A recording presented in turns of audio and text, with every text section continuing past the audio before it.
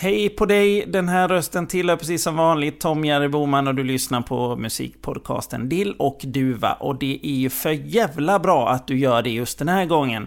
För i det här avsnittet så har jag pratat med Julia Frej. Jag har alltså pratat med artisten Julia Frej. För du har sett henne, du har hört henne och du vet precis vem det är. Men nu kommer du få reda på vem är artisten Julia Frej. Mot slutet så kommer det också ett avslöjande om framtiden. Så lyssna gärna på hela podden och tjuva inte genom att snabbspola. Så utan att dra på det för länge, Dill och Duva med Julia Frej. Lycklig lyssning. Dill och Duva med Tom Jerry Boman.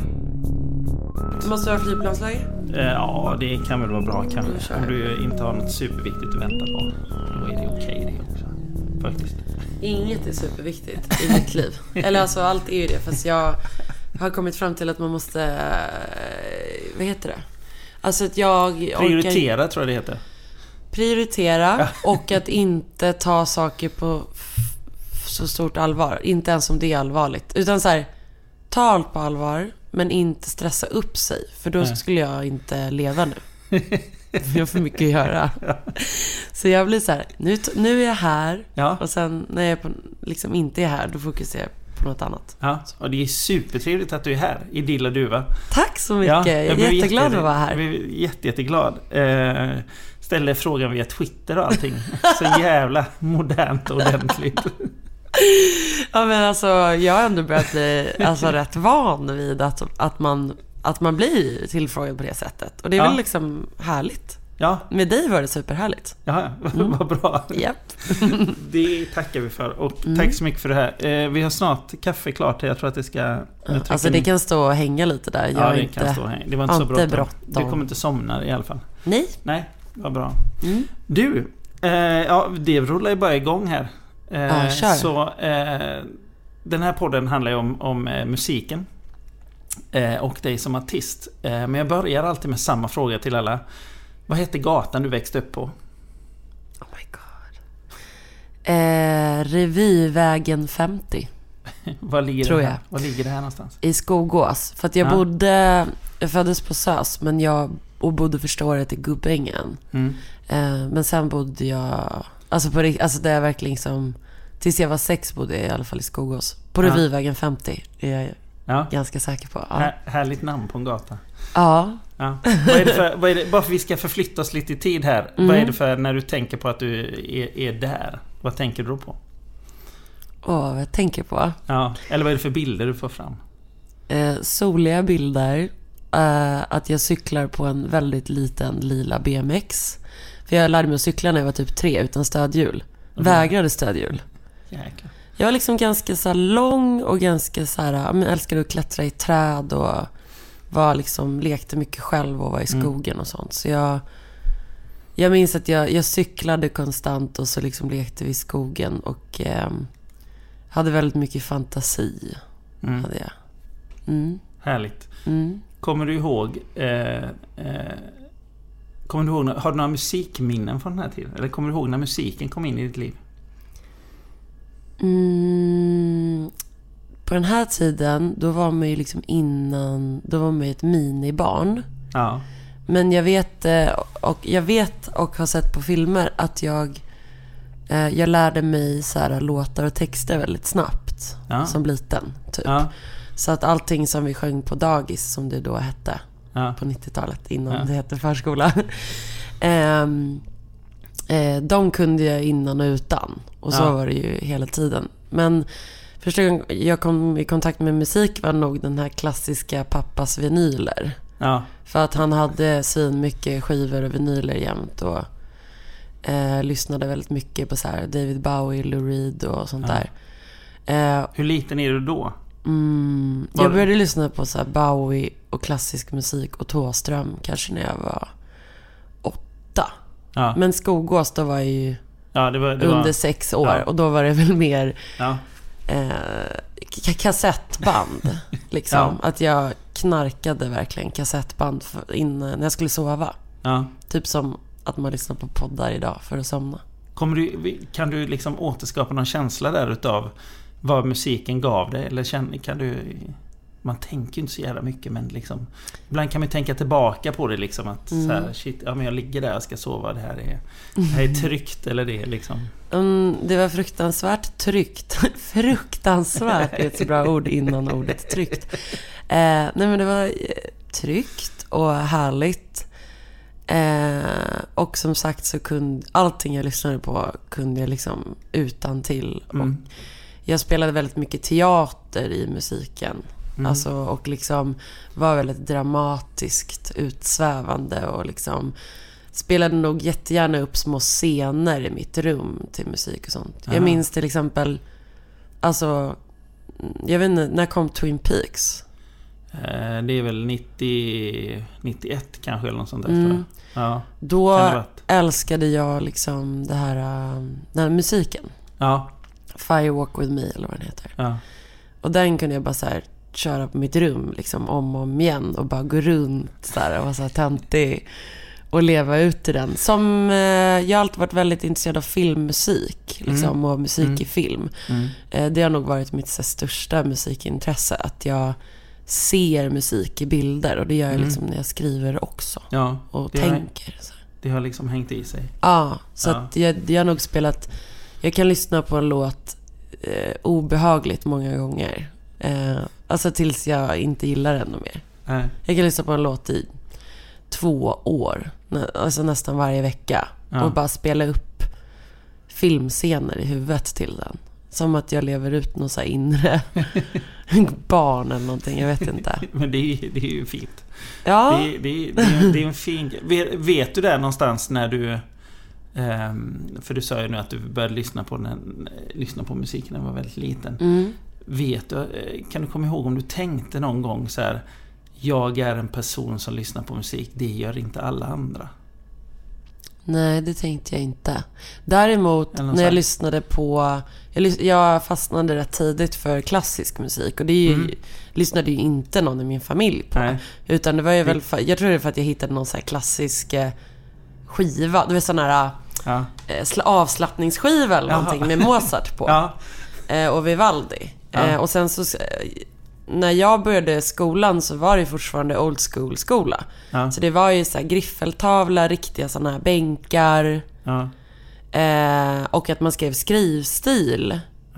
Med tända ljus och klassisk musik. Ja. Gun stod där framme och chefade och liksom läste ur någon bok och skrev på tavlan med skrivstil. Och så skrev vi efter i våra skrivstilsböcker. Och då blev jag alltså hooked på Vivaldi och Mozart och bara knarkade det i mitt flickrum. Och det förstod jag nog att ingen annan gjorde. Det är också väldigt dramatisk musik. Mycket dramatisk. Jag älskar dramatisk musik. Jag är nog väldigt dramatisk. Och liksom men jag älskar fortfarande klassisk musik. Det finns inget bättre liksom. Och jag lärde mig så här de 4 årstiden med Vivaldi liksom utan till liksom, att jag kunde så här nynna dem. Och det älskar jag fortfarande. Man ser framför sig ett litet barn som går och visslar de 4 årstiderna. Och alla andra bara, vem är det här? Nej, men där tror jag nog liksom, när jag pumpade Thåström och Vivaldi i mitt rum, det tror jag ändå att jag kände att ingen annan gjorde i min klass. Men jag tyckte inte att jag var så här special eller så. Utan jag var nog i min egna värld så. Det bara blev så. Ja, för det är ju fet musik. Vad var du fastnade för, tänker du då med Thåström? Men jag har 4 musikpappor. Nej, 5 musikpappor. Jag kallar dem mina musikpappor för att de har liksom hängt med hela mitt liv. Och det är Leonard Cohen, Thåström, Olle Ljungström, David Bowie och Lou Reed.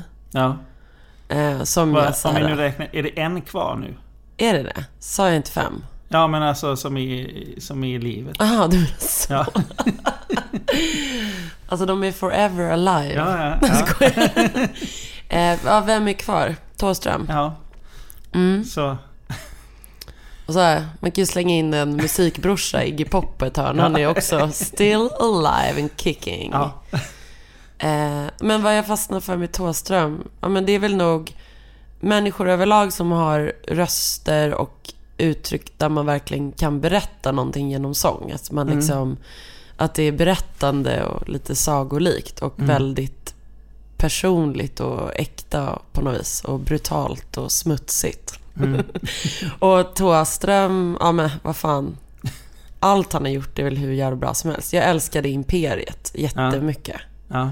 Och så här, lyssnade sönder någon skiva där den där CC Cowboys är på, Surabaja Johnny och de där. Jag är mer Thåström solo, den som heter Thåström, som är väldigt poppig. Ja, men det är ju svinfett också. Ja, den är ju fantastisk faktiskt. Ja, men han har ju en sån känsla för melodier och typ berör väl jättemycket genrer som jag gillar. Ja. Att det finns liksom punk och soul och rock och pop och blues i hans uttryck. Ja. Ja, men om man tittar på hela liksom hela hans långa karriär, så går det ju bland man vet ju knappt vad som kommer liksom. Någonstans. Nej, men jag tänker att oavsett vad han skulle sjunga, så tror jag att man skulle höra lite av allt liksom i hans sång. Såklart. Så här. Ja. Och sen var det väl, jag var fastnad för Thåström. Alltså i mitt unga liv har jag alltid älskat punk och rock och grunge och liksom metal och sånt förut. Nu orkar jag inte lyssna på länge. Men jag lyssnade så mycket så jag typ fick tinnitus. Jag vet inte någon som jag känner som har lyssnat så mycket på till exempel Queens of the Stone Age som jag har gjort. Alltså varit så sjukligt besatt och velat gifta mig med Josh och så här. Drömmer fortfarande om att han ska ringa mig. Det var därför du inte ville ha på då. Det var därför du inte ville ha flight mode på den. Om han ringt. Nej, men jag vill ju vara förband. Ja. Är det så svårt att förstå? Eller köra i alla fall. Eller kanske spela ett litet gitarrsolo. Men det borde väl inte så mycket begärt, tänker jag. Det borde väl gå att fixa liksom, vad fan. Nej, men jag jobbar på det varje dag. Liksom, om man får ju satsa på att komma på deras nivå alltså. Liksom, det är några år kvar. Ja, eller är det är väl bara tjata och prata med rätt person. Vem du nu. Men jag vill helst liksom, jag gillar det här som jag kör på nu, att jag gillar när folk ringer mig och säger så här: dig vill jag ha. Och så kommer man och levererar så här. Ja. Jag tycker inte om att be om saker så mycket. Nej. Alltså be om hjälp måste man göra om man är sin egna chef ju. Men jag tycker det är förnedrande att så här tjata. Ja, det är en härlig känsla när man blir headhuntad på något vis, liksom så här. Det vill vi ha, det är klart. Ja, eller att man får en chans i alla fall att visa vad man kan. Istället för att första mötet är att man ska sitta och sälja in sig själv. Det tycker jag är jobbigt. Liksom, det är som när jag gör musik också, att alla jag jobbar med, det är ju folk som jag känner har ett genuint intresse av att jobba med mig. För att det krävs så otroligt mycket kemi och att man ska tycka om varandra och så, tycker jag. För att det inte ska slösas tid på annat än musiken. Så här. Det är sant. Om vi backar tillbaka till när du är lite mindre. Kommer du ihåg när du tänkte du här när du var mindre att jag lyssnar på det här och that's it, eller började du tänka jag ska göra egen musik? Vet du, eller kom det mycket senare, eller när kom det? Alltså, jag tror att jag alltid haft en känsla av att jag vill hålla på med film, teater eller musik, eller liksom någon typ av konstform liksom. Och jag startade ett helt fantastiskt band när jag var typ 7 som hette Best Friends. Riktigt starka, hårda techno-hits om livet när man är 8. Det var första gången som jag skrev låtar. De hårda technofesterna när man är 8 minns jag alla. Men alltså, hur sjukt är det inte? Alltså, nu är inte kvar det kassettbandet, men det var så bra. Vidriga texter för att de var ju sämst, men inte dåliga låtar. Nej. Vad handlade texterna om? Nu måste du ju säga det. Nej, men det var väl typ, alltså, vadå? Sånt 8-åringar tänker på. alla fall i Sverige, typ i Nacka. Det var ju... Ja, men men vad tänkte Nej, du? men typ i någon låt sjöng vi om en härlig morgon och om att man äter frukost. Och i någon annan låt var det liksom att så här: this is the chance if you wanna dance, dance, dance. You gotta dance, dance, dance, you gotta dance. Ja. I och för sig sånt som vuxna människor skriver nu också. Verkligen. I allra högsta grad. Men jag känner ändå att det inte är så starkt. Men det är extremt bra låt. Jag har faktiskt tänkt att jag ska ta upp den om några år. Om jag startar liksom ett, vilket jag såklart kommer göra med min kompanjon Erik Holmberg, tänkte jag. Liksom om man går under radarn sen och kanske heter något annat och gör mer elektronisk musik. Då har jag tänkt att man absolut, att jag måste ta upp min 8-års hit. Ja, det är världens bästa story om den blir en hit sen. Ja. Jag skrev den här när jag var 8. Man gör bara en lite starkare text och en svinfet prodd. Ja. Så blir det härligt. Den var liksom så också ganska mörk. Så man bara, var jag på rave när jag var 8? Ingen vet. Slut förvåna mig. Alltså du har ju bollat upp nu för att vi vill alla höra den här låten. Kom igen. Jag vet, men det får fan vänta ett tag. Ja, men du kan inte dra det ur det här. Nej, men det kommer inte jag kommer fråga dig en gång varje år tills den kommer ut. Bara Gud, vad spännande. Ska du bestämma ett datum också? Ja, vad är det för datum idag? 22 november. 22 november så kommer jag söka upp dig och fråga, vad är låten? Söka upp med vi grannar. Du kan komma och slänga en sten på mitt fönster. Ja. Nu tar jag lite kaffe här. Gör det. En propagandamugg. Så härligt. Du känns väldigt poppig. Ja, tack. Eller jag tror det var en komplimang. Det är härligt. Det är skoj. Det är det jag vill vara. Din vägg är turkos och du är turkos. Ja. Fast jag är svart på insidan. Det är inte så många som vet. Nej, men jag förstår det. Och så liksom, men det är så härligt att det är en lägenhet och du helt matchar idag. Ja, tack. Ja, det är alltid så här. Ja.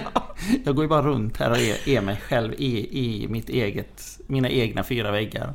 Jag älskar det. Så helst hade man inte velat gå utanför. Jo. Nej, det vill man ju inte. Man vill ju inte gå ut. Det vill man ju inte. Man vill ju... Jag vill ligga liksom i en så här puppa jämt. Vadå, så att... Ja, i sig, folk får ju komma dit i så fall. Exakt, det är lite så jag känner. Man kan ju inte bara... Man blev som den här stora i Star Wars. Ja. Så folk kommer till en istället. Ja. Det är mitt mål inom några år. För att jag och min snubbe kommer ju bo i hus. Ja. Han bor redan i huset. Men jag chillar lite på det. Och så kommer jag liksom ha kontor här i stan istället. Ja. Och då är jag verkligen... Alltså varje gång jag är där så är det så här, jag vill aldrig åka därifrån. Nej. Jag tycker det är så skönt. Stänga av mobilen, sitta i en soffa. Ja. Och typ morgonrock. Och bara, yes. Ja. Jag hade ju säkert helt galen. Men på en sekund. Hitt jävla hus. Hur som helst, tillbaka till musiken. Ja, du gjorde det här bandet Best Friends. Och du är jätteliten. Vad hände sen? Musikaliskt, vad gjorde du sen? Alltså, jag dansade väldigt mycket fram tills jag var 15 ungefär. Och det började bli för seriöst. Att man så här gick upp tidigt på morgonen och dansade ballett med en man som heter Laszlo. Som var pretty passionated. Och vid sidan av det så sjöng jag alltid i kör. För att några tjejer i min klass tyckte att det var super nice att sjunga. Jag tyckte inte det var så himla super nice. Men jag spelade fiol. Ja, oj. Ja. Svin mycket fiol. Även i en orkester. Så här klassisk fiol liksom. Ja. Och blev väl ändå väldigt bra på det med tanke på hur ointresserad jag var. Men jag tror det handlar om också när man ska lära barn någonting så måste det också vara att man måste ta reda på vad barn tycker är kul. Ja. Så här, jag älskade ju klassisk musik så det var inte det var liksom mer med vilka man spelade och sådär. Och med dansen var det så här till skitmusik och vem vill göra det till slut och sådär. Men så sjöng jag jättemycket i kör under de här åren. Och där lärde jag mig liksom någon slags sångteknik och blev ju ganska van vid att sjunga med andra och att lägga stämmor och sådär. Men då hade jag en extremt kass självbild som var att jag sjöng ganska dåligt. För att det var liksom lite andra så här barn och sånt som var lite så här, men Julia, du kan stå längst bak. Nej. Och sjunga. Och så här, ja men man var liksom lite den här Doa-körtjejen. Så här att man, ja men att man inte var den som hade en fin röst. Nej, den klassiska körrösten som är rätt tråkig. Ja, eller att vissa wailade som fan och att det var så här vibrato hit och dit. Och jag sjöng väl liksom, jag vet inte. Jag hade inte alls någon bild av att jag kunde sjunga förrän jag började spela i band långt senare. Liksom. Men det var kören, det var mer liksom klassiska. Såhär Amazing Grace, fyrstämmigt och sånt. Ändå fint. Men... Ändå härligt. Men det är så här bra att kunna. Ja, det kan jag tänka mig nu. Men det höll du på med fram till du var 15. Och fiolen. Där. Var det fiolen? Var det också det klassiska stycken såklart? Det var det. Det var ju mäktigt att ha fått uppleva att spela liksom klassiska stycken i så här orkester. Ja. Alltså var det så här stor orkester? Ja, men det var ju liksom ungdomar. Liksom. Jag var väl minst, tror jag. Ja. Jag och min så här fiolkompis. Och sen var folk säkert upp till 14 år gamla i alla fall. Ja. Så. Och vi var nog också sämst att spela. Men också samma sak där. Liksom, man lärde sig noter och bla bla bla. Det är ändå den hårda vägen du har gått, om man säger så. Alltså jämfört med vissa andra, de sätter sig bara med någon jävla gitarr och tar 3 ackord och sen är det bra. Men det är ju typ så jag gjorde sen. Ja, men du har ändå gått den här liksom väldigt, som det låter, det blir ju någon klassisk väg liksom. Alltså klassisk hård väg, för jag tänker att det är väldigt mycket disciplin i sånt där, var det? Ja, och speciellt i dansen är det ju liksom, det är en ganska hemsk värld med mycket så, alltså, som mest inspirerar till ätstörningar och dåligt självförtroende. Så det la jag ner. Och sen började jag liksom dricka öl och spela gitarr istället. Ja, musiken är därifrån dansen. Magmusklerna försvann. Tråkigt. Var det ölen som pajade? Ölen, ja. Det var fan ölen som förstörde. Typ Carmen, när man var typ 3. Jag undrar hur många miljoner människor den har räddat, säger jag istället kanske. Ölen? Ja, Carmen. Ja. Kanske det. Ja, och man ser på att den eller de har räddat folk istället för att bli sköna människor. Verklighetens folk sitter där. Ja, precis. På något sånt vis. Men du gör det här i alla fall. När blir det liksom någonting från fiolen till vad blir det för instrument sen? När jag var typ 18, eller så här, när jag var 17 ungefär, så upptäckte jag ju, alltså min styvpappa, eller vad man ska säga, Paco, min mammas snubbe, han hade en gitarr hemma och lite notböcker. En väldigt så här vacker gitarr. Så jag testade att spela på den en gång och lärde mig 2 ackord och skrev en låt direkt. Som jag började lira med min kompis och kollega Elsa Åborg och även Josefin Jensen, och vi var väl typ som ett litet band. Jag gjorde jävligt coola låtar faktiskt. Ja, vad var det för stil? Den första låten jag skrev var nog en ballad. Och sen så liksom skrev jag ganska många låtar som jag nog tror var mer som en så här träningsprocess. Men där och då var det nog ganska fantastiskt att jag insåg att så här, oj, jag kan skriva låtar så här, vad roligt. Och det tog inte, alltså oftast i början när man skriver låtar så är man ju inte kanske ett underverk direkt.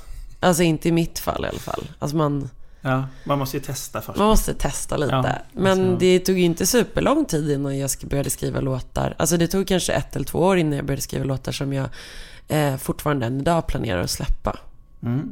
Som jag inte ens förstod hur jag skrev nu. När jag du bara knäckte den här koden med en gång. Eller rätt fort liksom. Ja, jag tror att jag hade ett sånt fruktansvärt behov av att skriva. För jag har alltid skrivit jättemycket text. Hatat att läsa. skrivit som en dåre. Alltså jag kan skriva så snabbt. Det är min grej liksom. Men hatar att läsa lyrik, men jag älskar att skapa lyrik liksom. Och dikter och hit och dit. Men så att när jag fick sätta ihop melodier själv till text så gick det väldigt snabbt. Det är bara så här, jag tror jag skrev typ 30 låtar på typ ett halvår. Jäklar. Ja. Sen slänger man ju mycket och utvecklar dem sen och så. Men några av dem är liksom låtar som jag kommer släppa sen. Ja. Men som också kanske blir lite kul att säga att man skrev dem när man var så 18. Ja, det är ytterligare en bra story. Ja, men jag är jätteglad över det. Och det känns ganska magiskt att man kunde fånga så brutala saker och ändå på så här engelska som var bra, fast man liksom var helt lost, vilket jag då var. Vad rörde de sig för någon sorts... Även om du var lost, vad rörde de sig för någon sorts universum, de här texterna eller låtarna? Det var nog någon slags porträtterande av att vara såhär ung, alltså såhär klassiska såhär ung och destruktiv och trasig och sådär. Och att liksom drömma sig bort. Men också att de var väldigt såhär brutala. Jag vet att det är en låt som ganska många har tyckt om att jag har spelat under åren, som folk inte vet att jag skrev så tidigt, som heter 12, som handlar liksom om många tjejer som är 12. Att man fortfarande är ett barn, men man har fått bröst och blir så här objektifierad. Och att man så här, innan man själv är kåt så blir folk kåta på en. Att man inte liksom slutat vara barn, men att man tvingas in i det. Och för mig så var den låten liksom bara ett porträtt av det så här rent allmänt. Men att jag utgick från mig själv. Och den är så här svinbrutal om man lyssnar på den. Den är skitbra alltså. Värsta så här 70-tals singer-songwriter-prylen. Men att den liksom handlar om att jag också var så här 1,76, hade bröst och liksom rumpa och såg ut och var så här typ 18, kom in på krogen. Och när man är ett barn så är inte det jättebra att se ut så. Nej. Eller att inte vuxna kanske är jag vet inte, tar tag i det lite grann. Att man blir liksom vuxen för snabbt. Och då sjunger jag någonting så här: Hi, my name is, I'm 12, just 12. Alltså det var ganska indie, så bara: It's fun to fuck when you're high and he thinks that I'm 25. Jäklar. Ja, den är brutal. Men vadå, den skrev du alltså när du var 17? Ja, 18 någonting. Och så sjöng vi den tillsammans. Och så la Josefin till typ: Candy and carousels, mothers and fathers, those are the things of my past. För att liksom när en kvinna liksom blir sexualiserad eller kvinna för tidigt, så blir det som att man liksom, då rycks man in i typ i någon slags mörk värld helt plötsligt, för att det är så här tabu att prata om det. Och ja, men det var massa bottnar i det där. Men den kommer jag fortfarande släppa, för den är så jävla weird och det slutar ju aldrig vara aktuell heller. Nej, på något vis, liksom. Jag spelade den live i P3 för kanske 4 år sedan. Oh shit, i morgonpasset. Och folk, det blev värsta så här reaktionerna på den. För folk tolkade in den så olika. Så här. Vad blev det för reaktioner? Vissa blev upprörda för att de tyckte att den liksom handlade om typ sex med barn. Man bara, men det är ju så det ser ut. Jag tycker om att skriva om sanningen, för jag tycker att det är drygt mot folk som inte får höra, så att det inte gör det liksom. Och om jag har skrivit någonting som jag upplevt eller sett, så tycker jag det är viktigt att göra det liksom. För att jag vill inte vara en del av någon slags låtsasvärld. Det finns ju så många låtsasanningar, så många artister. Mycket danslåtar. Dance, you gotta dance. Det är det man tar på efter den låten, när man inte säger jag orkar inte lyssna på det längre. Nu måste jag ha en danslåt bara. Alltså, jag menar inte att man ska så här anstränga sig för att berätta sanningar, men om man har en sanning inom sig och den kommer ut och man menar väl med det, så det är kul. Det är ju alltid kul när folk blir provocerade av konst eller musik, att folk bara nej, det där kan du inte sjunga. Man bara, nähä. Jag vill ha en äkta och sann artist, men de får inte sjunga om den riktiga sanningen, för då blir det jobbigt på riktigt liksom. Då blir det ju skit liksom. Ja, men det är spännande att folk är sådär. Join us today during the Jeep Celebration event. Right now, get 20% below MSRP for an average of $15,178 under MSRP on the purchase of a 2023 Jeep Grand Cherokee Overland 4xE or Summit 4xE. Not compatible with lease offers or with any other consumer incentive offers. $15,178 average based on 20% below average MSRP from all 2023 Grand Cherokee Overland 4xE and Summit 4xE models in dealer stock. Residency restrictions apply. Take retail delivery from dealer stock by 4/1. Jeep is a registered trademark. Don't you love an extra $100 in your pocket? Have a TurboTax expert file your taxes for you by March 31st to get $100 back instantly. Because no matter what moves you made last year, TurboTax makes them count. That means getting $100 back and 100% accurate taxes, only from Intuit TurboTax. Must file by 3/31. Credit only applicable to federal filing fees with TurboTax full service. Offer can be modified or terminated at any time.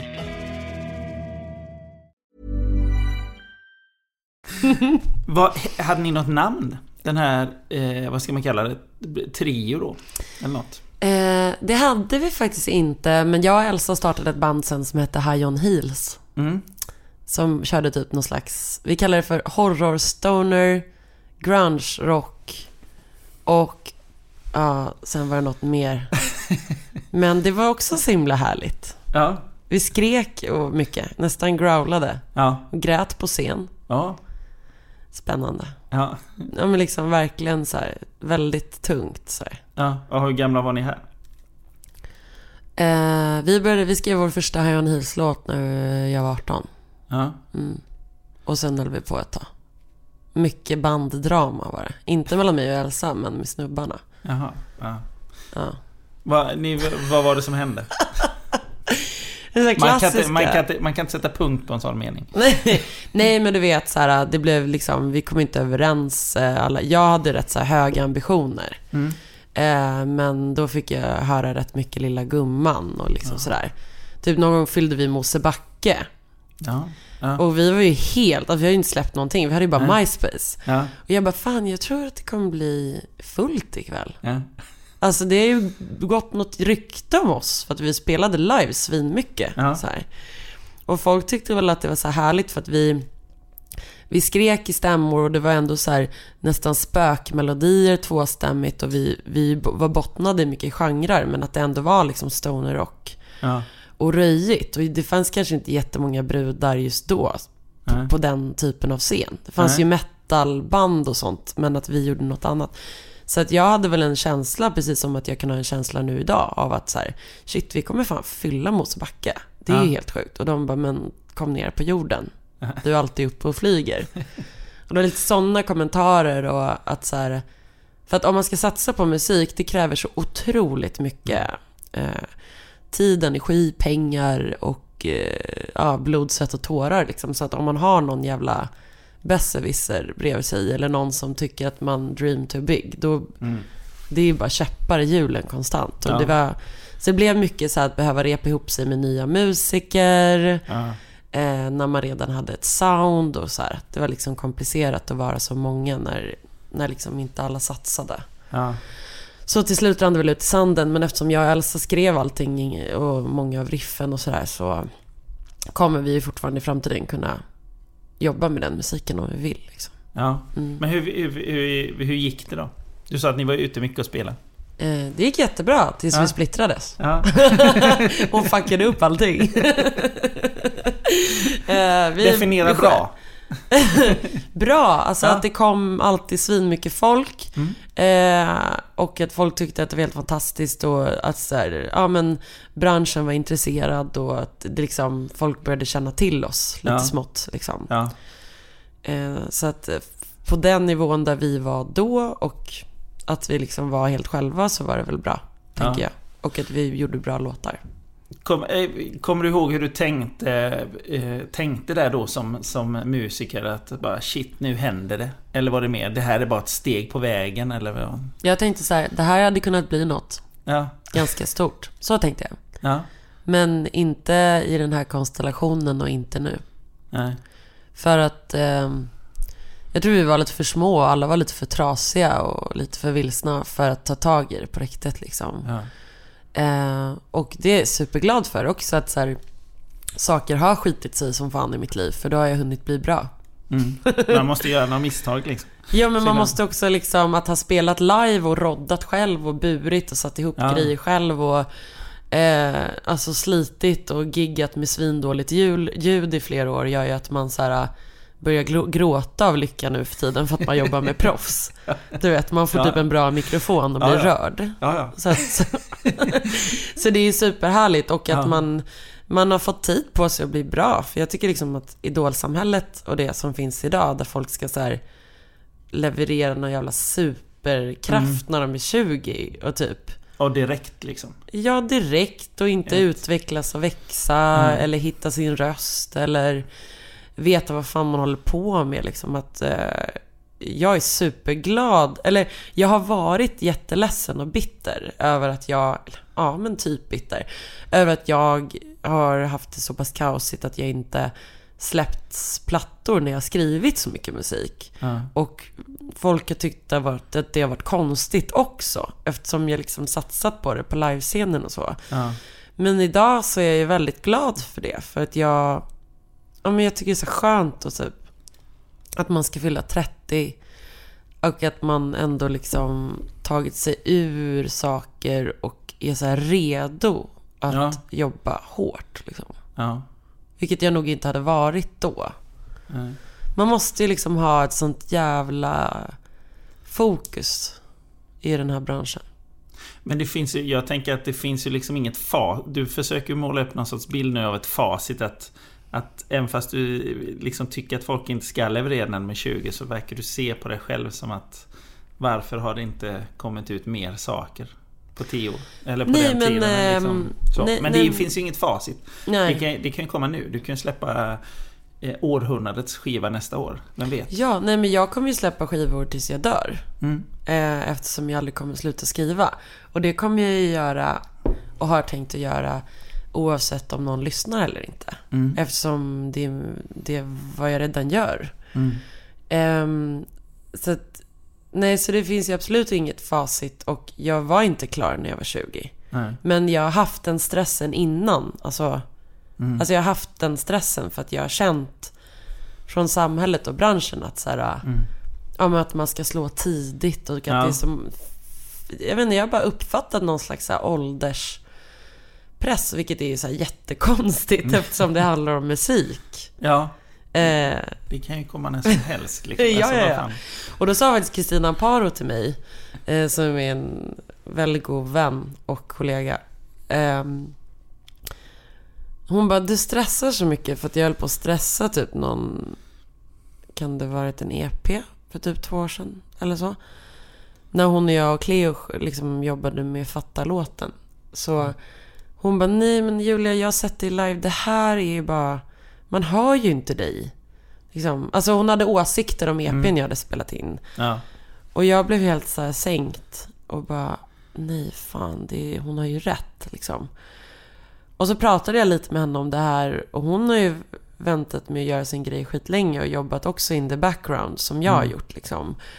Och hon inspirerade mig och peppade mig till att fatta att så här, men vad fan, du kan väl släppa din platta du skrev för 5 år sedan när du är 50. Det spelar väl ingen jävla roll. Nej. Liksom, det viktigaste är att du mår bra och att du känner att du gör det på ditt sätt. För att anledningen till varför jag är så lycklig nu är ju för att jag inte har valt att stanna med något skivbolag eller någon som har velat ändra på min musik eller sådär.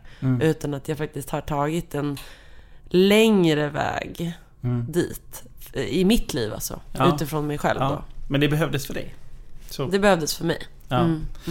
Om vi backar bak lite till där, var var vi någonstans? Du är runt 20 typ, eller någonting, eller 18. Hur gick det vidare sen efter när ni splittrade bandet, och så fortsatte ni göra musik där? Då började jag hänga rätt mycket med folk, mycket folk säger hiphop-branschen och sådär. Och och som fick upp ögonen för mig. Jag började spela mycket live och började skriva mer och mer egna låtar med singer-songwriter. Låtar på både svenska och engelska. Och några av dem är ju som sagt låtar som jag har gjort klart idag, som kommer vara med på min svenska platta 2017. Ja, och började väl liksom samarbeta lite mer med andra musiker. Knegade en pizzeria. Gud, vart är vi nu? Du bara, jag vet inte. Jag vet inte, det är ditt efter High on Hills. Ja, det är mitt liv. Spelade live. Gud, jag fick en sån blackout nu. Jo, eftersom jag spelade så mycket live så var det då en snubbe som heter John Hitchens som jobbade med La Vida Low Cash som skulle producera då någon slags, alltså det här Kakan och Julia som gjorde till SVT:s nya Play-site, alltså SVT Play. De bara, men vi ska utveckla den och det ska finnas en humorsida som heter SVT Humor och de här andra personerna ska vara med och ni ska göra en pilot och jag har sett dig live och du är grym och du är rolig och de vill ha en tjej som kan sjunga och är rolig och som också kanske kan skriva låtar liksom. Så då gick jag och snackade med La Vida Low Cash och fick jobbet, men det var ju bara till piloten. Ja. Och piloter, de gör man ju ibland. Som aldrig blir något. Ja. Så ja, vi gjorde en pilot, jag och Kakan och Mogge. Och så kom det med. Och jag bara, jaha. Men sen så var det också lite så här, vem kommer kolla på internet på tv? Ja. Det är ingen som kommer göra det, skitsamma. Detta var ju för rätt länge sedan, eller hur många år sedan är det? Vilket år var det? Ja, när kan det vara? 6 år sedan? Ja, 7? 2010 ska det vara, tror jag. Alltså du är så bra på det här. Ja. Du är så bra på mitt liv. Kan vi ses oftare? Ja. Så vad är det då? Är det 6 år sedan? Ja. 7? Ja. Ja. Det känns som ett liv sen. Ja. För det var ju ändå, alltså det låter ju 6 år sedan, men folk kollade ju inte alls lika mycket på tv på nätet. Nej, tänk det sättet, ni som lyssnar. Att det här var ju verkligen, ja men det var ju verkligen så här, vem kommer kolla? Det kändes som att vi skulle göra något till öppna kanalen. För att det kändes så, så kollar man ju inte på tv liksom. Nej. Så jag tog inte på det där på så stort allvar. Och jag tyckte att så här, även om folk kommer se det här så kommer det ändå vara musikrelaterat. Även om det är humor och att det är tv, så har inte jag en superstor roll i det så där. Men sen så började det gå på tv ju. Ja. På lördagar klockan 11. Så weird, även på julafton. Så sjukt. Och när det blev talkshow också då. För först var det musikvideos och sketcher och sådär bla bla. Ja, men sen så fortsatte jag väl med det. För att då kände jag ändå så här, men det här är ett låtskrivarjobb jag har av SVT. Så det är väl superbra. Men det som hände var väl också att jag hamnade väldigt mycket i tv-träsket. Det blev inte så mycket fokus på att jag sjöng, utan det blev mer fokus på Kakan och Julia liksom. För låtarna som du gjorde där är ju det är roliga låtar med, som ändå är politiska på något vis liksom. Ja. Hur var det att de hade ju så här, de ville ha någon som kunde skriva låtar som var rolig. Hur är det att skriva en låt som att det ska vara skoj också? Nej, men det tycker jag är supernaturligt. Det gör jag ju jättemycket nu med Erik Hag och Lotta Lundgren till deras julföreställning. Det är väldigt lätt för att göra. Jag och Nor fick göra det någon gång också. Jag fick ju väldigt många sådana så här uppdrag på grund av SVT. Ja. Så här, kan du komma in och göra här? Kan du skriva det här? Ja. Och då kommer jag att jag och Nor fick göra det i morgonpasset på P3 någon gång om året som hade gått. Att vi var tvungna att så här, göra en låt under programmets gång eller något sånt där. Ja, jäklar. Och sen spela upp den. Ja.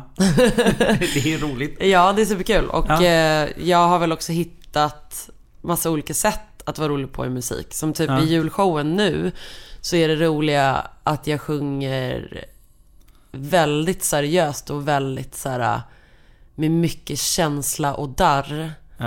Men med extremt slappa texter som svär extremt mycket och det sjungs om fläsk och korvar och det kan ju låta lite konstigt, men det är supernaturligt till föreställningen. Ja.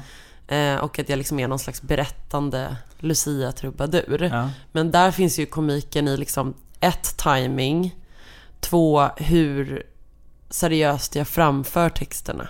Ja. Och sen sist texterna, tror jag. Alltså att det är liksom att humoristisk musik är så mycket mer än att man drar ett skämt. Ja, ja.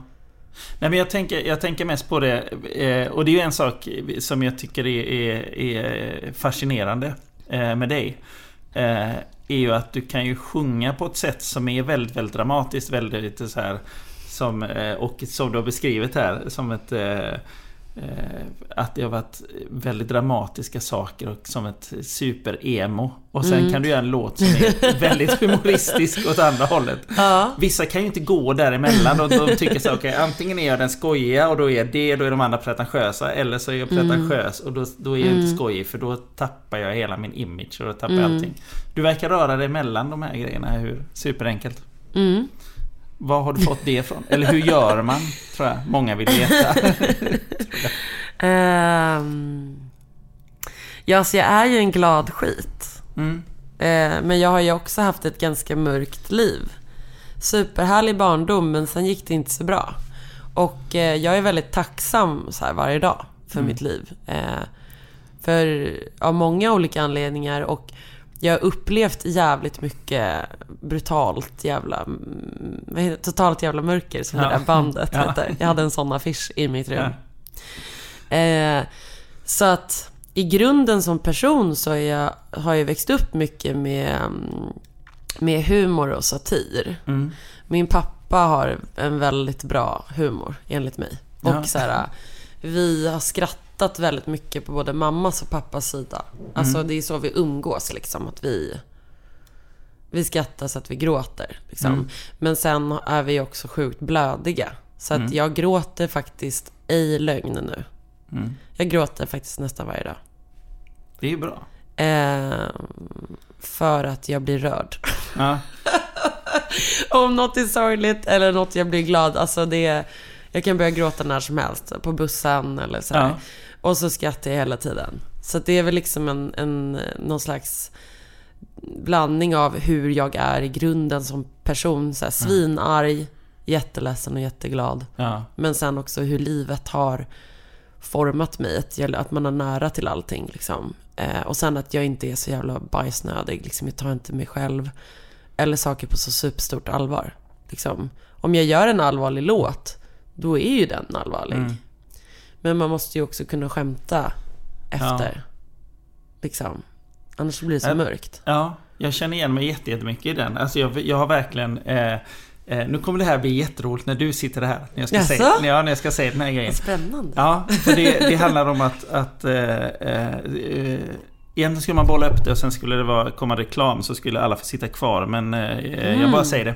Så spännande är det. Eller ja, du hör ju upp byggnaden. Jo, att gråta offentligt till musik, vilket jag gör också. Eller jag kan få såna här, alltså att jag kan inte kontrollera mig liksom, vilket är skitjobbigt. Ja, men fint. Och nu på senare tid så finns det ett speciellt tillfälle när jag åkte buss i Stockholm och stod precis och hoppade av 3 hållplatser innan, för att jag ville inte stå där och börja lipa. Och det var och det här blir jätteroligt för att du sitter här. Det var din Shoreline cover faktiskt. Alltså jag dör. 2 minuter och 30 sekunder in i den låten är herregud. Lyssna på det allihop. Det är lite pinsamt att sitta och säga det här. Eller pinsamt. Det är väl inte pinsamt, det är hur fint som helst. Alltså jag stod och lyssnade på den där och det bara sköljde över mig liksom. På något vis. Så dörrarna åkte upp och jag bara så jag måste gå av här. Så du sprang av? Ja, jag bara gick av och så stängdes dörren. Så bara stod jag där, bara helt inne. Jag visste inte knappt vad jag var, tror jag. Och bara stod där. För just nu tycker jag att alla kan lyssna på, efter ni har lyssnat på den här podden, så går ni in och lyssnar på den här Shoreline-covern, och så lyssnar ni, om ni inte orkar lyssna på hela, så lyssna från 2 minuter och 30 sekunder in och till slutet, och försök att hålla styrsel på er själva. Det är helt omöjligt. Det är så jävla fint. Det är så här, din röst spricker och det är liksom... Det händer någonting där som är så otroligt trasigt. Som är... Ja. Det var fantastiskt att höra. Vad glad jag blir. Det är så himla fint att du känner så. Ja. Det är liksom... Så jag kan precis känna igen den där grejen för att komma tillbaka till dig. Ja. För det är därför vi är här. Nej, men att man kan vara otroligt blöd inför massa saker liksom, och det är någonting bra i det. Jag tror det är superbra, för det betyder att man liksom är öppen. Ja. Tror jag. För att det var några år som jag inte kunde gråta. Och det var för att jag var stängd. Ja. Och jag tror ganska mycket på det där att man liksom att man ska så här, leva ut alla sina känslor. Så. Och det kan ju vara jävligt coolt med musik. Och det har jag liksom börjat förstå liksom på senare där. Typ som med det du berättade nu med den där Vi skuggor Shoreline. Att jag gjorde den i ett havs. Alltså all musik jag gör som jag väljer att uppträda med är ju såklart nöjd med. Alltså, eller känner någonting för. Alltså annars skulle jag aldrig uppträda med det. Men varför min kompis Into och Henrik som har Stay Shoreline på Södra Teatern, en klubb för er som lyssnar i Stockholm. Gå dit alla. Ja, härligt. Där de alltid spelar Shoreline. Ja, exakt. Och så får folk gästa och spela Shoreline. Och jag har ingen jättestark... Jag älskar ju såklart Broder Daniel. Eller liksom deras historia och några av deras låtar. Jag är inte besatt. Och jag har aldrig varit en BD-brud sådär. Men jag umgicks ju med extremt mycket folk som var besatta liksom. Och väldigt deppiga. Och jag har ju fattat att Shoreline är någon slags, alltså, vad ska man säga? En folkhit är det ju. Alltså det har blivit liksom ett som ett monument över allting liksom, på något vis liksom. Alltså den har ju seglat över, den har blivit större än Broder Daniel själva nästan. Det är ju som något... Den har fått eget liv. Och det har man ju förstått. Och jag älskar Anna Ternheims version. Så att det är inte så här som att jag vaknade en dag och bara, nej men hörni, allihopa, ska man inte ta och göra en cover på Shoreline? Populärt och så vidare. Utan det var liksom att de bara, snälla Julia, kan du komma och spela den? Och jag älskar dem. Så jag bara, ja men självklart grabbar. Och sen typ skulle jag och Jon Bardon från Melody Club lira den då. Och jag bara, men fan vad ber det här känns. Jag bara, men jag vill sänka den jättemycket. För att jag kommer ihåg att jag sa att jag tyckte att jag lät häxig. Jag bara, den låter så här ganska... Den blev så jävla mörk, sången. Jag tycker att det är lite så här härligt att sjunga så där mörkt. Så gjorde vi det. Och sen så gick jag upp, testade jag att gå upp liksom, i höga oktaven på den. Där, i 2.30 som du pratade om. Och bara, men det här är nog jävligt fett. Så bara, och så sa jag till Jon, jag bara, men alltså jag översätter den till svenska idag, men jag vet inte om det är bra. Liksom. Men så här, jag tolkade den lite så här, jag översatte den, men ändå att jag lagt in lite eget skit, eller vad man ska säga. Och så läste jag upp den, eller sjöng upp den för honom och bara, ja men svinfett, det blir svinfett på svenska, kör på den, det är mycket roligare. Och jag bara, ja men det är nog roligare. För då är det så här, vi gör den på piano, och jag tror jag vill göra den på piano för att jag är så trött på gitarr. Jag liksom älskar att sjunga till piano och kan inte spela det själv. Så att det var väl det. Och då blev det liksom, då försvann ju indie-rocken i det. Det blev inte Anna Ternheim heller riktigt.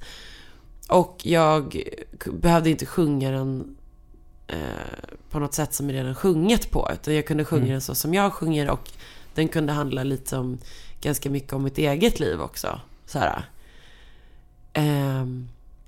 Så det där gick supersnabbt. Och sen så gick jag ut och festade typ. Och tänkte inte så mycket på att jag skulle spela på Mosebacke. Och sen bara, shit vad jobbigt, nu ska man upp på scen. Och men jag var på Katarina Barngata, satte på med något fult, kommer jag ihåg. Gick förbi och typ tog en drink på Habibi, gick upp till Södra Teatern och var så extremt opeppad. Och så stod Into och Henrik där, och de är alltid dränkta i blod och glitter. Det är liksom shoreline-outfitten då, för alla er som lyssnar, som ni vet. Och Jon var där. Vi soundcheckade väl någonting innan, jag vet inte. Och så är det ju bara Shoreline-fans där ju, för den klubben heter ju Stay Shoreline. Jag hade inte reflekterat så mycket över det. Och det var, folk stod och hade klubb, så jag hade ju panik. För det här är ju en svinlångsam, mörk ballad. Alltså du vet, att gå upp ett Stockholmsställe när folk har kommit igång, är packade, drar streck, dansar så att svetten liksom, alltså du vet, jag bara, de kommer fan bua ut mig typ. Så gick jag upp på scen och så presenterade inte mig och bara, det här är dagens gäst och hon ska spela hit och dit. Och så börjar vi lira och det blir liksom helt tyst i hela rummet.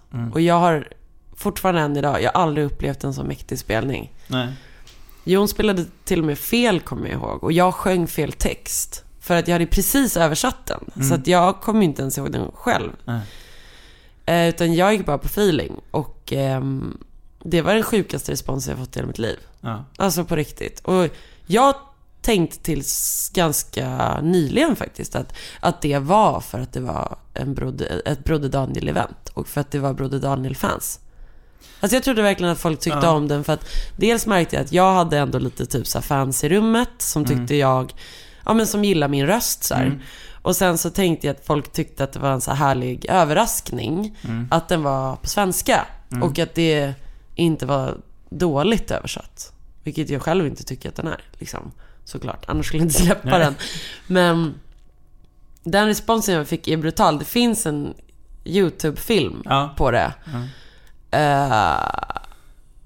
Och jag tror aldrig jag kommer kunna sjunga den så som jag gjorde där. Det hände någonting i det där rummet som jag aldrig kommer glömma. Det var helt amazing. De bara skrek. Och allt som kommer inte med på filmen, för det är ju så här en mobilkamera vid scenen liksom. Men folk skrek efter varje mening och grät. Alltså det var som massa vuxna män som grät. Och som det var underbart. Liksom, att få uppleva sådana spelningar är underbart. Alltså när publiken är snäll och fin och lyssnar på allt man sjunger och liksom känner massa saker. För då ger man ju sitt allt. Alltså många gånger i studion som jag typ försökt härma saker jag har gjort live. Det är fan helt jävla omöjligt alltså. Det är ju ingen där liksom. Eller det blir, nej men jag kan inte göra det. Jag kan inte ställa mig och göra något så här avgrundsvrål som så här, jag vet inte ens vad som händer. Jag tror att det är liksom adrenalin och feeling som inte går att man kan inte härma det. Och det är därför den versionen som är på Spotify, det är en live-tagning. Det är one take. Och vi hade möjligheter att göra den på 1000 andra sätt, som kanske rent produktionsmässigt och ljudmässigt enligt mig och Erik Holmberg hade varit lite najsare. Men nerven finns där för att det är en one take, och jag gillar inte att släppa saker som inte är live. Nej, men, alltså, jag har ju lyssnat på den här väldigt. Vet du hur många gånger den är lyssnad på Spotify nu? Jag tror att det är 500 000. Ja, det är nära. Jag tittade precis innan vi började spela in här. Så att, nej, men det är så när ni lyssnar på det här så kommer det nog vara över 500 000. Ja, men grejen är för att den har typ i alla fall 19 000 streams per dygn. Och nu är det ju typ vad är det? 480 7000 eller någonting. 495 tror jag det var. Ja, men ni ser. Ni hör. Ja, men alltså jag är så glad för att jag är inget skivbolag eller PR eller någonting, och att jag har fixat all PR själv runt den här. Alltså verkligen så här, på ett gig så här, hej nöjeskräddaren, snälla kan du släppa den här? Och så här, ringt P3, ringt podd. Alltså verkligen så här. Du var ju med i Nyhetsmorgon där också. Nyhetsmorgon också, ja. De ringde mig i somras på min enda semestervecka. Hej, skulle du kunna komma in och spela? Nej, men så jag är så jävla lycklig för det. Det känns helt underbart, verkligen. Så det är liksom, jag som lyssnar på det lite utanför, man har hört 1000 versioner på den här låten, och det är liksom det jag både reagerade på med liksom där när jag fick hoppa av bussen, men även annars är ju att du har det hörs att du har lagt in någonting om dig själv, och att den är så så Anna Ternheims är ju jättefin, men den är så polerad liksom på något vis. Det är så jävla mycket trasigt och så mycket smuts. Jag tror liksom alla versioner av Shoreline som man tycker om är egna världar. Alltså egna planeter som inte går att sätta bredvid varandra alls. Nej. Typ som i Broder Daniels version. Det är ju deras låt. Och jag tror min låt eftersom den handlar om mig också. Vilket är fint att du säger, för det gör den verkligen. Och då hörs väl det, antar jag. Ja. Och då blir det ju smuts. Ja. Smutsigt och trasigt. Förlåt, fortsätt. Jag kanske avbröt dig. Nej, absolut inte. Du får avbryta hur mycket du vill. Verkligen. Nej, men jag tycker att det är väl det som du har hittat där. Och det är väl därför det var väl därför jag påverkade så otroligt mycket liksom. Man gillar ju att man hör att du när du spelar in, att du rör dig liksom. Att så här, ibland så det är som att du är så inne i den här världen på något vis. Och det hörs. Och jag gillar sånt som fan. Att det inte är så här, nu måste du stå och det måste komprimeras upp så att ljudet är helt platt. Utan den här är mer som en...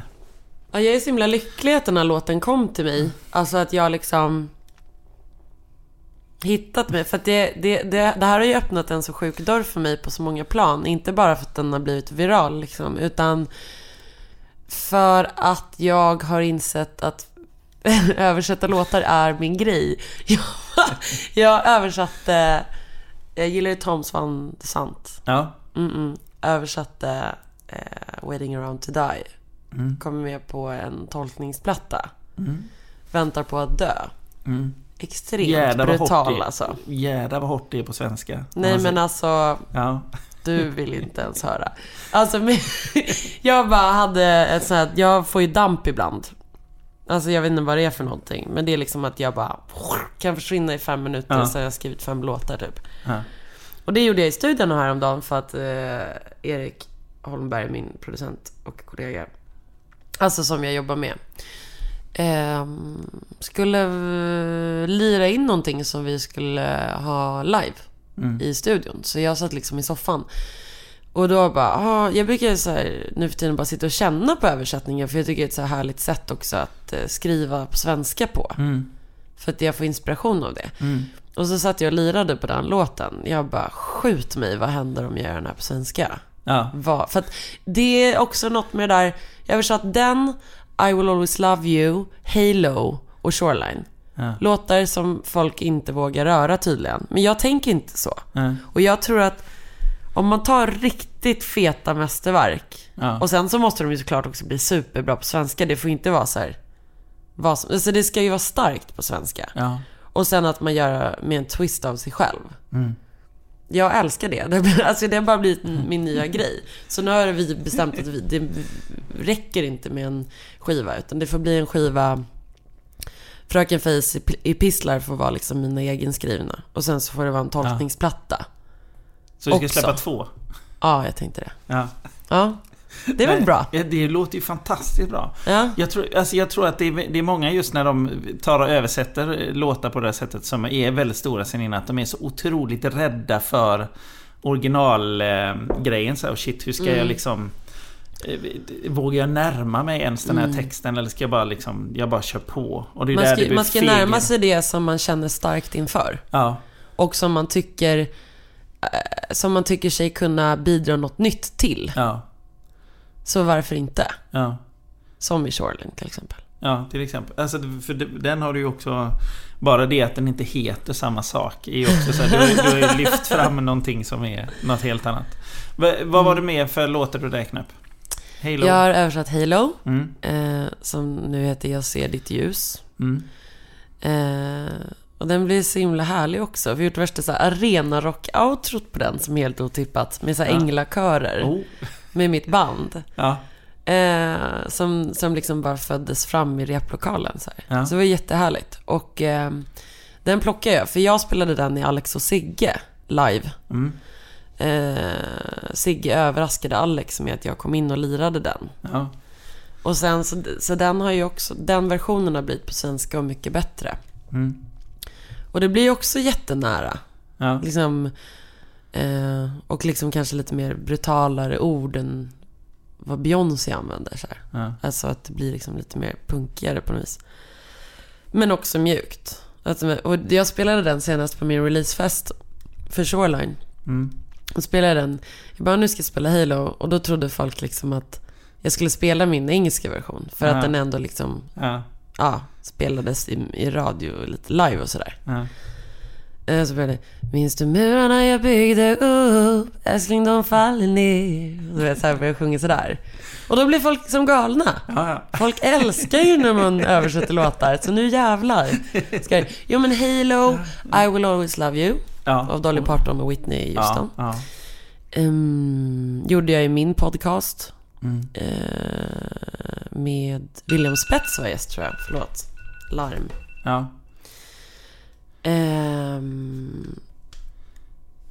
Den Waiting Around to Die, vänta på att dö. Sen så var det något mer som jag glömt nu. Det får vi vänta på helt enkelt. Vad är det för då kommer den skivan, men din andra där du har egna låtar. Vad blir det för någonting? Det är liksom, jag ska släppa en singel eller 2 singlar, en i januari. Men gud vad jag låter tragg nu. Jag ska släppa en EP i april. Och innan april kommer jag släppt 2 singlar. Och den första heter Vägen till vacker är ful. Bra titel. Tack. Den här EP:n heter ju då Fröken Frejs epistlar. Och är ju liksom också, EP:n blir ju också sen albumet, en del av albumet liksom. Så det kommer vara typ 5 låtar på den eller någonting. Och albumet har en sån här klassiska 12 låtar egenskrivna liksom. Och singel 2 blir Baby ta mig lika hårt som livet gör. Och sen finns en till låt på EP:n som heter Ni som håller flaskan kär, som är en så här vals. Och så finns det en som heter Efter snö kommer näsblod. Jag vet inte om man ska skratta till. Och det känns superhärligt att egentligen ta tag i de låtarna och att få ut dem. Det känns jättekul. Och jag höll dem gömda i flera år för att jag tror inte någon ville lyssna på dem. Men obviously vill ju folk det. För att jag turnerade lite med Mauro Scocco i somras och har spelat med Cleo på svenska och sådär. Och men återigen som i Shoreline, att jag märker att folk gillar när man är så pass personlig och att det liksom är ens modersmål, för då kan man också leka med språket på ett så kreativt sätt och blir ju en underhållning i sig, en stor bit i sig och filterlöst, tror jag. Det blir ju så otroligt hårt, alltså bara ordet, nästan bara att säga där på engelska är en sak, men att säga dö, det där med att vänta på att dö. Vänta på att dö. Det är alltså det är avgrunds. Tänk själv liksom. Där då, vers 2. Alltså en gång mina vänner hade en mor och far. Han slog henne med ett bälte så att hon grät. Så börjar ju vers 2. Men när han sjunger på liksom country amerikanska, då, det finns ju något filter där då, för oss. Alltså det är kopplat till så mycket saker och liksom har någon mjukhet i sig liksom. Och man kanske så att, det blir ju liksom hårt och jag gillar ju det. Den ser vi fram emot jättemycket. Men alltså så fort jag har en demo på den ska du få den private sent to you. Grymt. Om vi ska försöka avrunda, eller behöver vi inte göra. Nej, jag har ingen. Men just nu så du håller ju på med Erik och historieätarna och Lotta. Jag skulle bara försöka landa. Jag satt och tänkte på så här, och jag längtar efter den här skivan. Men härligt. Åh, fin du är. Åh, roligt. Det måste komma nästa live-gig också, fast det är om ett tag. Absolut. Historieätarnas jul, vad ska man kalla det? Julbord eller så här är det. Att Erik Hag och Lotta Lundgren och jag är med i föreställningen. Jag är husband och trubadur på scen. Och Sankta Lucia. Och de är massa olika karaktärer i hela föreställningen. Henrik Berggren är med i föreställningen. Håkan Hellström är med i föreställningen. Strindberg är med. Ja, men det är så många. Ja. Heliga Birgitta är med. Och det är inte något pajigt, ska du veta. Nej. Utan det är liksom stark kostym. Ja. Budget. Så. Det är snökanoner. Det är motorcyklar på scen. Alltså, det är så härligt. Och Karin af Klintberg är regissör. Så att jag har skrivit liksom musiken utifrån deras önskemål. Samt trumvirvel. Sjunger Shoreline live. Herregud, det finns ett julbord med Shoreline alltså. Ja. Det gör det. Ja. Och Henrik Berggren står på scen bakom mig. Såklart. Och jag är Lucia Krona. Såklart. Ja, inga konstigheter alls. Och det här är 3:e året i råd. Vi gör det här. Och det är en julbordsföreställning. Alltså en julshow där man sitter och äter samtidigt.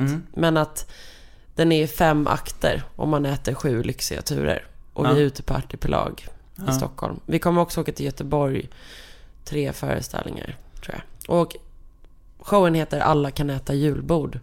Så om man liksom deltar i det här extremt sjuka, så får man svart bälte i att äta julbord. Det vill säga, man kommer lära sig allt om vad fan vi håller på med och varför och hur det börjar. Det är både skoj och fakta. Eller både skoj mycket. Och upplysning. Det är folkbildning, humor, intim, väldigt skör livemusik. Och vi har väldigt kul med publiken. Ja. Och har blivit varma i kläderna eftersom det liksom är då 3:e året. Så här. Ja. Hur har det gått till, om vi går in på liksom musikdelen där som du ändå har hand om? När du ska göra de här låtarna, då kommer de med massa så här: vi vill ha det här, ska det innehålla? Säger du bara okej, eller säger du bara nej, nu gör vi det så här? Eller hur jobbar du? Oftast är det så här att de säger så här: vi skulle behöva musik till det här. Och så ger jag förslag. Och så väljer de ett förslag. Eller så kan det vara så här: kan du göra en introlåt till föreställningen, den här informationen ska vara med i låten. Och sen är det liksom upp till mig att placera ut den på ett rimligt sätt. Så. Vilket jag tycker är jättehärligt, för att det är så tydliga ramar och man får så här uppgifter, och det handlar liksom inte om så mycket sig själv, utan man liksom är en del av någonting stort med andra. Och det är så här lekstuga, tycker jag. Alltså lekstuga låter så nedvärderande, men det är liksom superroligt. Och jag är ganska lätt för att skriva musik om någon ger mig ramar. Om någon är så här. Och så var det på SVT också, att om folk bara, nej men du ska göra en progglåt. Alltså när vi hade Anton Abele som gäst, jag bara, vad fan kan man göra till Anton Abele? Jag bara, nej men vi gör ju en progglåt till honom. Alltså en kamplåt, fast med hans sakfrågor. Att han är anti-våld och tycker att folk ska så här, sluta retas så här, och så. Det är starkt. Men då var det ju så kul, för då kan man så här välja helt fritt. Och i den här föreställningen är det mest att jag skriver om julsånger. Till varje akt liksom. Och sen har jag ju min egna låt, men sen är det ju, vad gör jag mer? Jag spelar lite musik till när Erik dansar och så också. Erik gör mycket i den här föreställningen. Ja, det har vi andra förstått också. Men du gör ju musiken i alla fall. Men hur när du sen kommer där med ett förslag, är det så att du sitter och spelar upp det inför dem, eller liksom de sitter där som någon sorts idoljury och sitter och nickar? Men det här... Alltså vi är rätt goda vänner så här, och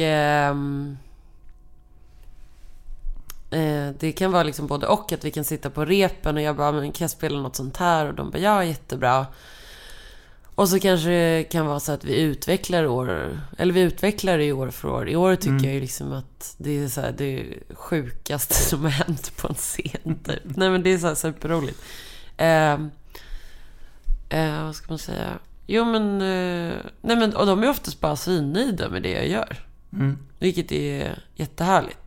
Jag tror också jag jobbar bäst när folk litar på mig. Folk bara, nej men gör det här, du kommer göra det här bra. Och att jag får mycket ansvar att leverera. För då levererar jag med glädje. Men om folk liksom håller på och lägger sig i eller har för mycket åsikter innan. Jag tycker det är bättre att man liksom skapar någonting av det de har sagt och sen kan man motivera varför någonting inte funkade musikaliskt eller så kanske de säger, men kan du spela snabbare, kan du sjunga tystare eller högre eller så här, och då gör jag ju såklart det liksom. Men att jag får liksom ändra lite hur jag vill och sådär. Och det har gått jättebra. Erik sjunger ju en Håkan-låt med mig, Tro och tvivel.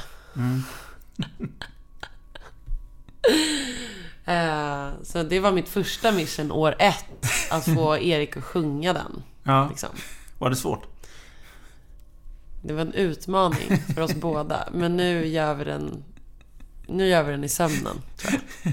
Nu ser ju inte ni. Alltså ingen kan ju sjunga som Håkan. Jag kan ju inte sjunga Håkan. Alltså Håkan kan sjunga Håkan. Ja, det blir parodi. Man kan inte göra covers på Håkan. Det blir parodi till slut liksom, om man försöker. Det är roligt när jag och Erik gör Håkan-låten. Ja. Det är liksom inte menat som ett jättedjupt moment. Så.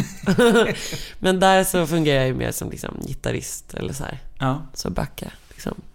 Grymt. Det låter som ett julbord man ska gå på helt enkelt.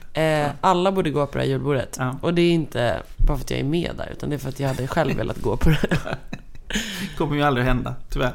Nej, tyvärr. Nej. Men det är härligt att sitta på scenen också. Ja. Tack så jättemycket för att du var med här. En sista fråga bara, som alla har undrat nu under hela programmet. Jaså? Hur ofta är Erik Haag naken? Det har ingenting med musik att göra, men alla undrar. Han är ofta naken. Speciellt i föreställningen. Så att jag har nog hängt med hans rumpa lika mycket som med hans påklädda jag. Ja. Men jag älskar det. För att citera Thåström, vi föddes alla nakna. Perfekt avrundning. Älskar att vara naken. Men det blir så dålig stämning när jag är det. Jag vet inte, det blir konstig stämning. Ja, det är tråkigt. Ja. Eller alltså, det är, varför ska det ena könet kunna vara det andra inte? Alltså, det blir jättemärkligt. Ja, det är svintrist. Ja.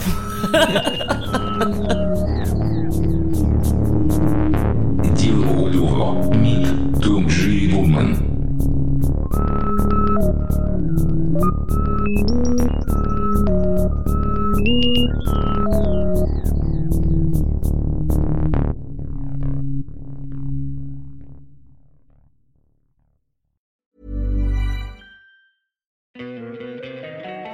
Don't you love an extra $100 in your pocket? Have a TurboTax expert file your taxes for you by March 31st to get $100 back instantly. Because no matter what moves you made last year, TurboTax makes them count. That means getting $100 back and 100% accurate taxes, only from Intuit TurboTax. Must file by 3/31. Credit only applicable to federal filing fees with TurboTax full service. Offer can be modified or terminated at any time.